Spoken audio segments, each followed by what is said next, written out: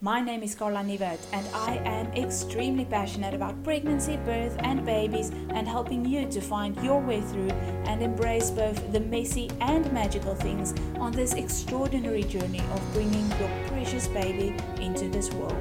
I'm a small-town mama who has taken a leap and become a certified birth educator and have a very deep desire to help as many mothers as I can around the world.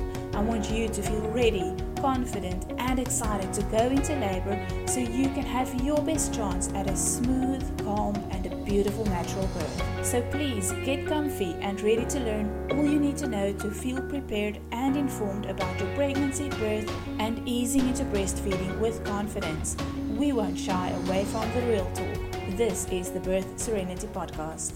Well, hello there and welcome back to another Birth Serenity Podcast episode. If you are watching this video on YouTube, please remember to like this video and subscribe to our YouTube channel. That way you will get notified whenever we upload a new video. If you are listening on one of the podcast platforms, please leave us a review. Those are like little Christmas presents for us, as it makes our podcast rank higher.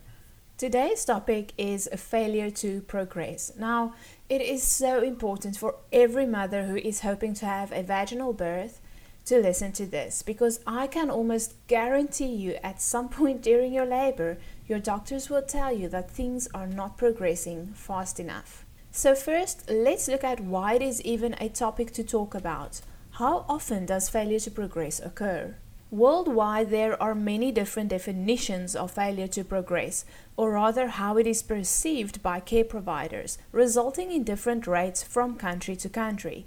For example, failure to progress is the cause of 42% of cesareans in Queensland, Australia, while failure to progress was the cause of 34% of cesareans in the UK. Researchers think that these high numbers and differences from country to country are due to a lack of guidelines and differences in how care providers practice between countries. So we know that some gynecologists still practice what they were taught in medical school 40 years ago. Researchers published a report on over 38,000 mothers who had their first cesarean in the US during a 6-year period. 35% of the primary C-sections in the overall sample were due to a diagnosis of failure to progress or slow to progress in labor, and 41.3% of the C-sections in first-time moms were due to failure to progress. That is a really high number. So why should we be worried then? Because more than 4 in 10 of the first-time mothers of that 41.3% who had C-sections for failure to progress had not reached 5 centimeters dilation before they were taken in for a C-section. 6 centimeters is considered the beginning of active labor. So this means that those mothers were still in very early labor, or maybe not truly in labor at all, when they were told that they weren't dilating fast enough and basically been told that their bodies aren't doing what it was designed to do. The mothers who did reach the second stage of labor, meaning they fully dilated to 10 centimeters, 1 in 3 C-sections for failure to progress were performed before 3 hours into this stage, while 1 in 4 C-sections for failure to progress were performed before 2 hours of the second stage in mothers who had given birth before.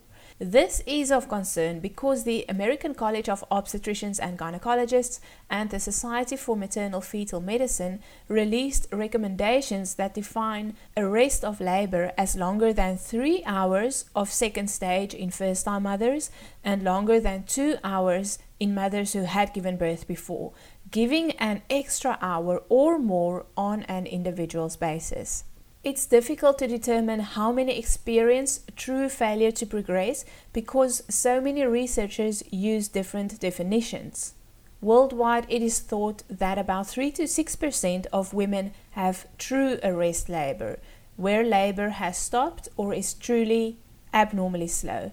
So this is a really small number. 3 to 6% of women have true arrested labor, but 41.3% of women go in for a C-section with this as the reason. A large number of mothers also have unplanned C-sections for failure to progress during medical inductions of labor. Researchers found that half of those induced who had cesareans for failure to progress had not reached 6 centimeters yet, indicating that they were not yet in active labor when their inductions were labeled as failed. So why do so many women have unplanned cesareans for failure to progress? I mean, 100 years ago, you would never have heard about women not laboring fast enough. Why is this even a thing? So at a hospital, when you arrive, there is normally the assessment to determine the stage of labor. And it only really does tell you where you are at that point. So let me tell you about the Friedman curve. There was a doctor in the 50s really interested in statistics, and he plotted graphs of how long women labored and came up with a mean curve with massive scatter that women dilate roughly 1 centimeter per hour. And then apparently was quite irritated when people started using that as a guideline because it wasn't intended for that use. But there are still some old school gynaes that say if you don't stick to the curve, we're gonna have to speed you up. A vaginal examination only tells you where you are at that moment. That is no indication of where you will be in an hour or two. So labor never follows a curve. Some moms labor really slowly over 3 days and some give birth in 2 hours. There is no rule of thumb.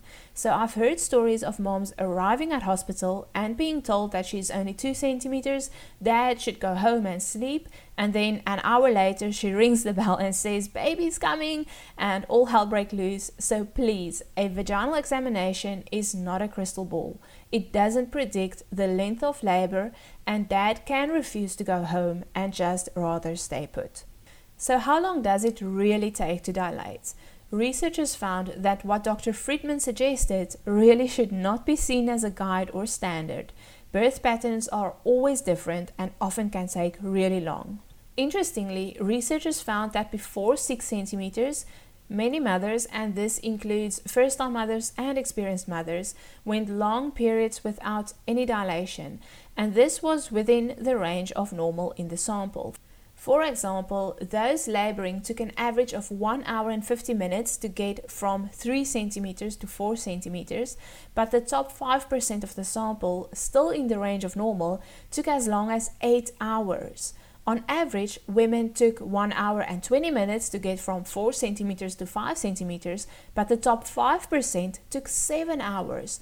All of these women went on to give birth vaginally and to healthy babies.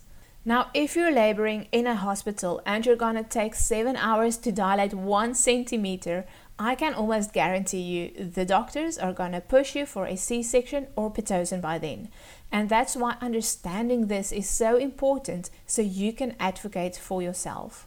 When it came to pushing, or the second stage of labor, first-time mothers pushed for an average of 1 hour and 6 minutes with an epidural and about half an hour without an epidural.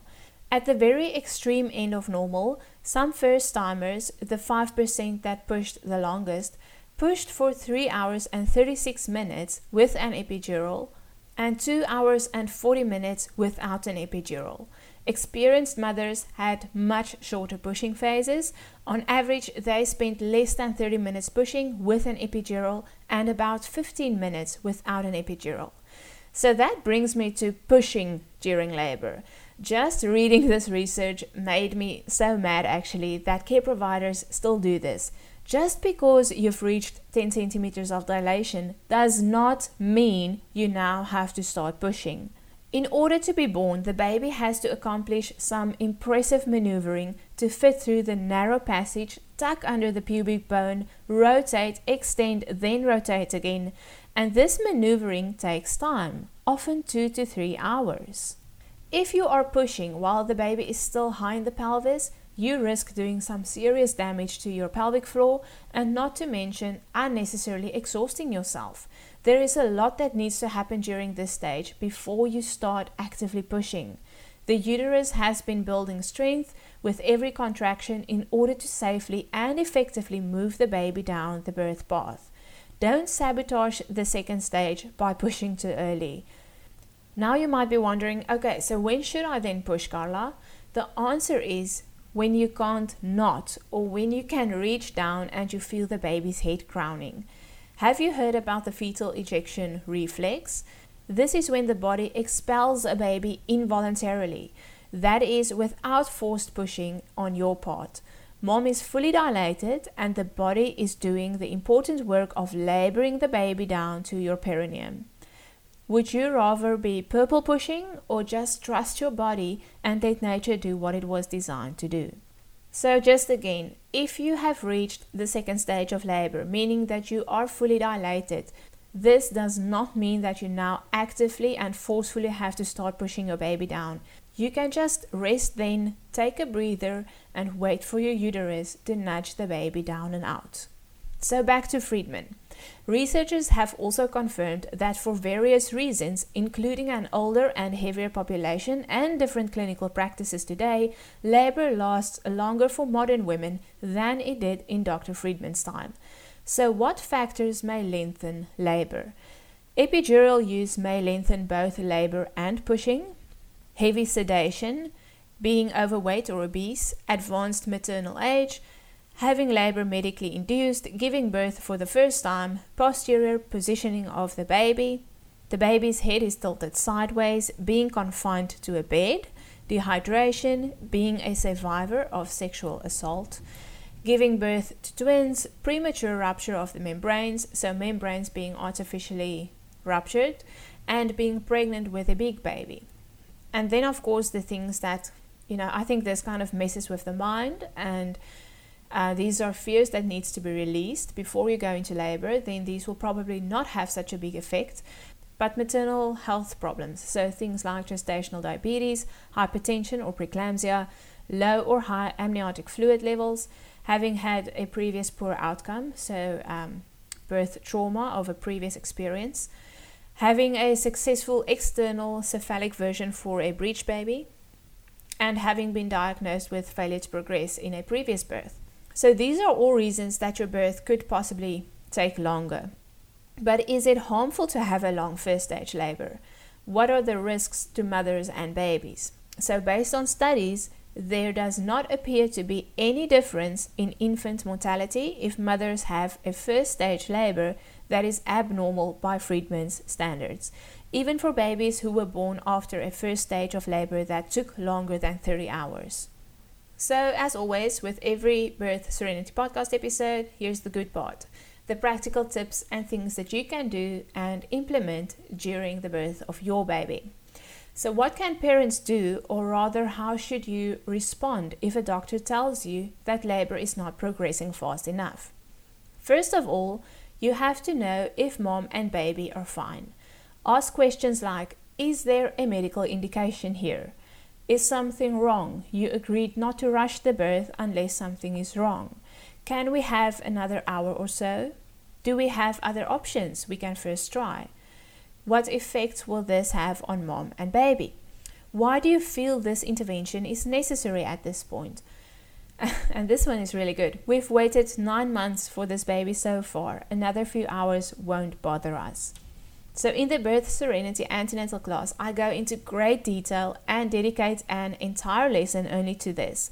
It's especially important for your partner to be assertive then. So if you and your partner want to prepare in the best possible way to ensure the birth outcome you hope for, make sure to join our antenatal class. I will leave a link below. So what can we do to stop the overdiagnosis of failure to progress? The following recommendations were made. Care providers should stick to proper, current definitions of labor arrest and avoid using the vague term failure to progress. Women should be given adequate time for both labor and should not be forced to start pushing simply because they are fully dilated. For labor to rest at that stage is normal. Mothers with an unripe cervix should not be induced unless the induction is medically necessary. And inductions should only be labeled failed after at least 24 hours of Pitocin plus the water broken if possible, and this clock should not start until after cervical ripening, if necessary, is completed. So moms, that's it from me for today. Please remember that if you are hoping to have a smooth, calm and a beautiful birth, you have to prepare for it. Unfortunately, in the times we live in now, you cannot just rock up at the hospital and think that everything is going to go smoothly. You have to be informed, and so does your partner. So please join our antenatal class and we will help you to reach your birth goals. Are you pregnant, hoping for a smooth, calm, beautiful natural birth? Let us help you with that. In the Birth Serenity Antenatal Program, we focus on natural birth and would be honored to help and support you to prepare yourself in the best possible way, both mentally and physically, for your birth. Our aim is to help you find peace and accept your birth, whichever way it turns out. For more information, go to birthserenity.com.